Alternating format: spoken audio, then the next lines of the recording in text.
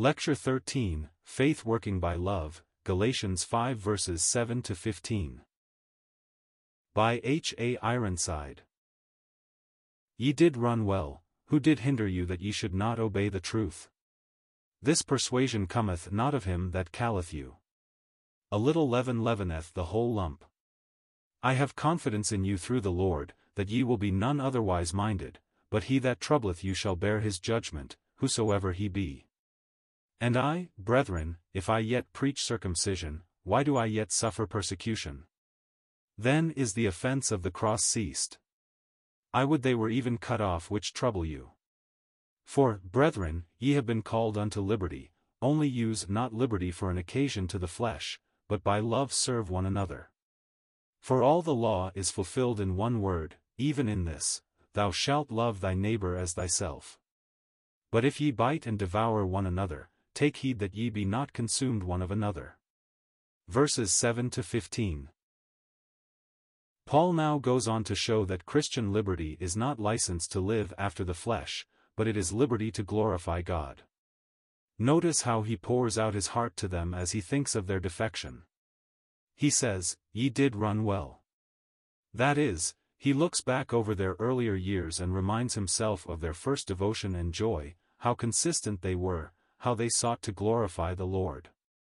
But their testimony has been marred, their earlier love has been lost, they no longer are such devoted, active servants of the Lord Jesus Christ as once they were.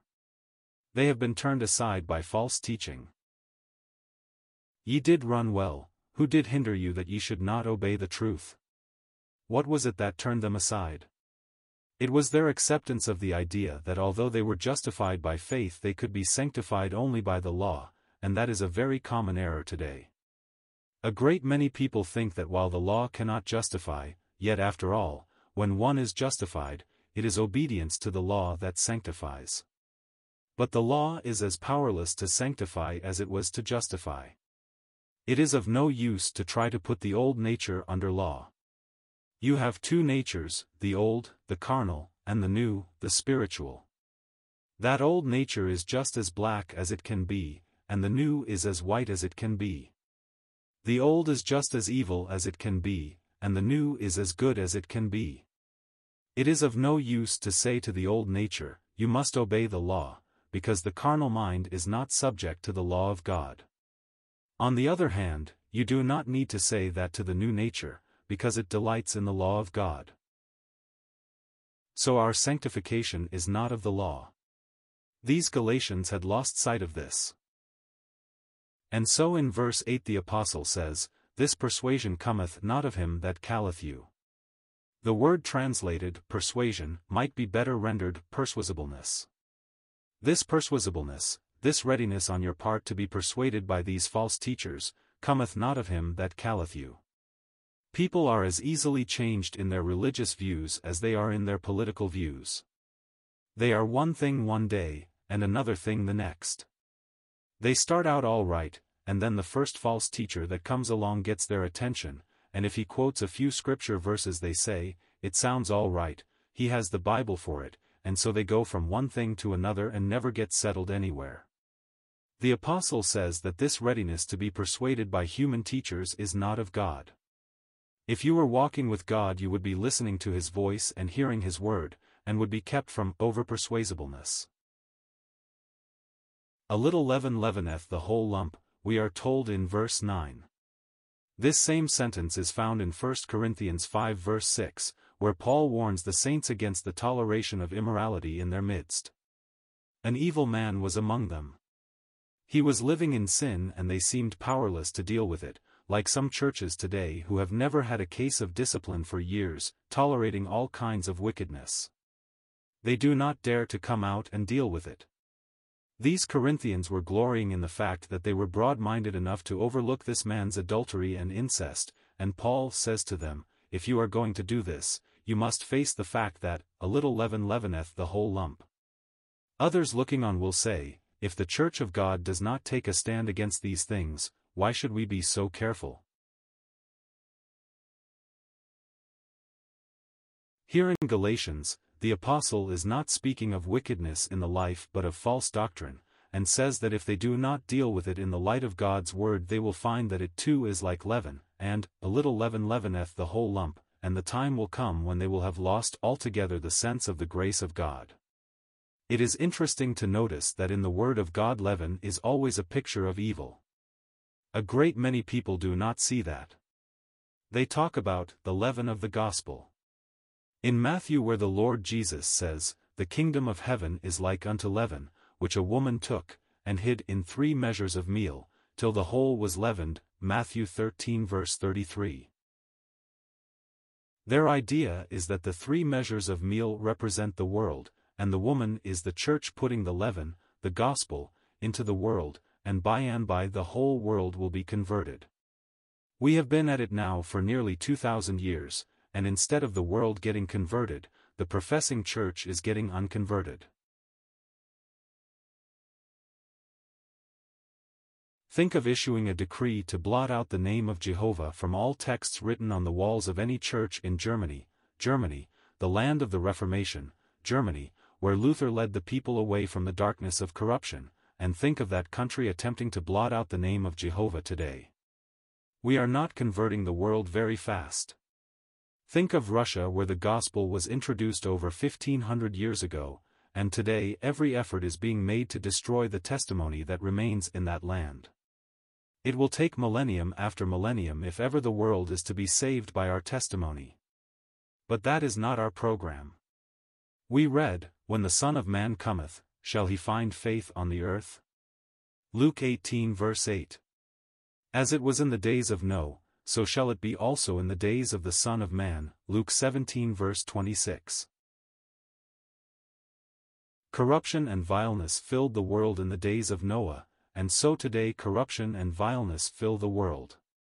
They did eat, they drank, they married wives, they were given in marriage, until the day that Noah entered into the ark, and the flood came, and destroyed them all. Luke 17 verse 27. We see the same things happening now, and some day the Lord's people are going, not into the ark, but they are going to be caught up to meet the Lord in the air, and then the awful flood of judgment will be poured out on this poor world. The parable does not mean that the gospel will go on until the whole world is converted, it means the very opposite. The 3 measures of meal represented the meal offering, and the meal offering was the food of the people of God and typified Christ, our blessed, holy Savior. There was to be no leaven in the meal offering, for that was a type of evil. The leaven is the evil teaching corrupting the truth. Jesus indicated 3 kinds of leaven. He said, "Beware of the leaven of Herod, beware of the leaven of the Pharisees, beware of the leaven of the Sadducees." The leaven of Herod was political corruption and wickedness, that of the Pharisees was self-righteousness and hypocrisy, and that of the Sadducees was materialism. Of any of these it may be said, "A little leaven leaveneth the whole lump." The thing that stops its working is to expose it to the action of fire, and when we judge these things in the light of the gospel of Christ they can work no longer. But though Paul warns these Galatians, he does not give them up. He feels sure that they will come out all right, for he knows how real they were in the beginning. "I have confidence in you through the Lord, that ye will be none otherwise minded, but he that troubleth you shall bear his judgment, whosoever he be." What a solemn word that is! God has said, "Be not deceived, God is not mocked, for whatsoever a man soweth, that shall he also reap," Galatians 6 verse 7. And we are told, there is no respect of persons with God, Romans 2 verse 11. How that ought to keep our hearts as we see men in high places today guilty of heinous crimes against civilization. We shudder as we see how hopeless it is for the nations to contend with these men and their evil principles. How the tyrants of earth still defy God. But, depend upon it, he is going to take things in his own hands one of these days, and judgment is coming as surely as there is a God in heaven. For God has said, regarding Abraham's seed, "Cursed be every one that curseth thee, and blessed be he that blesseth thee." Genesis 27 verse 29, and the man who is dealing cruelly with Abraham's seed is already under the curse of God. That judgment someday will fall. We can be sure of that. There is no way out, because God has decreed it. Men may trifle with God for the moment, they may question because he seems to wait a long time, but the Greeks used to say, the mills of the gods grind slowly, but they grind exceeding small. In every aspect of life the truth remains that God is a God of judgment, and, by him actions are weighed, 1 Samuel 2 verse 3. Paul then says, and I, brethren, if I yet preach circumcision, suppose I preached all these legalistic things, would I be persecuted as I am now? Surely not. But if I did that, I would not be true to my great commission. Why do I yet suffer persecution? Then is the offense, the scandal, of the cross ceased. What does he mean by the scandal of the cross? It was a scandalous end to a human life to have to die on a cross. The cross was like the gallows today. Cicero said, the cross, it is so shameful it never ought to be mentioned in polite society. Just as a person having a relative who had committed murder and was hung for it would not want to speak about it, so people felt about the cross in those days. Yet the Son of God died on a cross. Oh, the shame of it! The Holy One, the eternal Creator, the one who brought all things into existence, went to that cross and died for our sins. Paul practically says, you are setting that cross at naught if you introduce any other apparent means of salvation in place of the death Jesus died to put away sins. And then he cries, oh, would they were even cut off which trouble you. Or literally, I would they would cut themselves off that trouble you, these men who would pervert the gospel of Christ. In verse 13 he comes back to the theme of liberty, for, brethren, ye have been called unto liberty, you have been set free, you are no longer slaves, you are free men, only use not liberty for an occasion to the flesh. Do not say, well, now, I am saved by grace and, therefore, am free to do as I like. No, but, I am saved by grace and so I am free to glorify the God of all grace. I have liberty to live for God, I have liberty to magnify the Christ who died for me, and I have liberty to walk in love toward all my brethren. It is a glorious liberty this, the liberty of holiness, of righteousness. But by love serve one another. Having been called into this liberty be willing to be a servant. Our blessed Lord set us the example, he took that place on earth, if I then, your Lord and Master, have washed your feet, ye also ought to wash one another's feet, John 13 verse 14. Through love we delight to serve. Look at that mother caring for her little babe. She has to do many things her heart does not naturally delight in. Is her service a slavery as she waits upon her babe? Oh, no, she delights to do that which love dictates, and so in our relation to one another, how glad we ought to be to have the opportunity of serving fellow saints. By love serve one another. For all the law is fulfilled in one word. It is as though he says, you talk about the law, you insist that believers should come under the law, why don't you stop to consider what the law really teaches? All the law is fulfilled in one word, even in this, thou shalt love. The man who loves will not break any of the commandments. If I love God as I should, I will not sin against him. Look at Joseph, exposed to severe temptation, greater perhaps than many another has gone through, and yet his answer to the temptress was, how shall I do this great wickedness and sin against God? He loved God and that kept him in the hour of temptation. And when it comes to dealing with our fellows, if we love our neighbors as ourselves we won't violate the commandments. We won't lie to one another, we won't bear false witness, no one will commit adultery, there will be no violation of God's law, we will not murder. No wrong will be done to another if we are walking in love. All the law is fulfilled in one word, even in this, thou shalt love thy neighbor as thyself. The Holy Spirit who dwells in every believer is the Spirit of love, and the new nature is a nature which God Himself has implanted. God is love and therefore it is natural for the new nature to love. When you find a believer acting in an unloving way, doing an unkind thing, you may be sure that it is the old nature, not the new, that is dominating him at that moment. Oh, to walk in love that Christ may be glorified in all our ways. It was said of early Christians, even by the heathen about them, behold how they love one another. Can that always be said of us? Or must it be said, behold how they quarrel, behold how they criticize, behold how they backbite one another, behold how they scandalize one another? What a shame if such things could be said of us. All the law is fulfilled in one word, even in this, thou shalt love.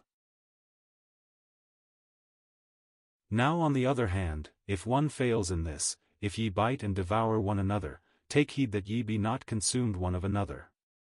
If you would tear one another's reputations to pieces, find fault with one another, quarrel with one another, be careful, for the natural result will be that you will be consumed one of another. Do you know why many a testimony that was once bright for God today is in ruins? It is because of a spirit of quarrelsomeness, fault-finding, and murmuring comes in among the people of God, and God cannot bless that.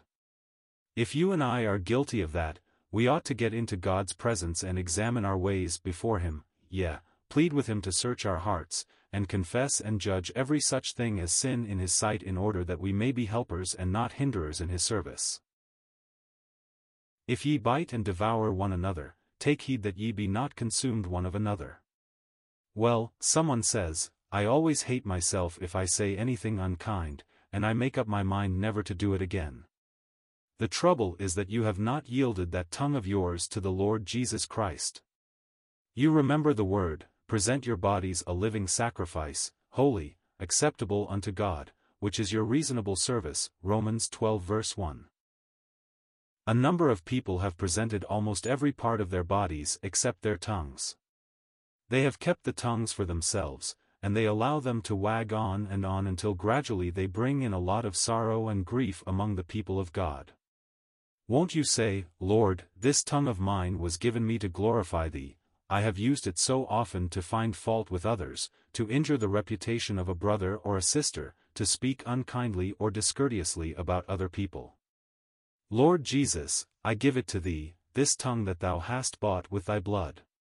Help me to use it from this time on solely to glorify Thee. And in using it to glorify Thee, I shall be using it to bless and help others, instead of to distress and hinder them. You may never yet have come to Jesus, and possibly you are saying, is there a power such as you speak of that can lift a person above a life of sin, enabling him to so live? Yes, there is. Come to the Lord Jesus Christ, put your trust in Him, receive Him as your Savior, enthrone Him as Lord of your life, and you will find that everything will be different, everything will be new. You will have a joy, a gladness, that you have never been able to find in all the devious ways of this poor world. He says, Behold, I stand at the door, and knock, if any man hear my voice, and open the door, I will come in to him, and will sup with him, and he with me, Revelation 3 verse 20. Fling wide the door of your heart today, and say,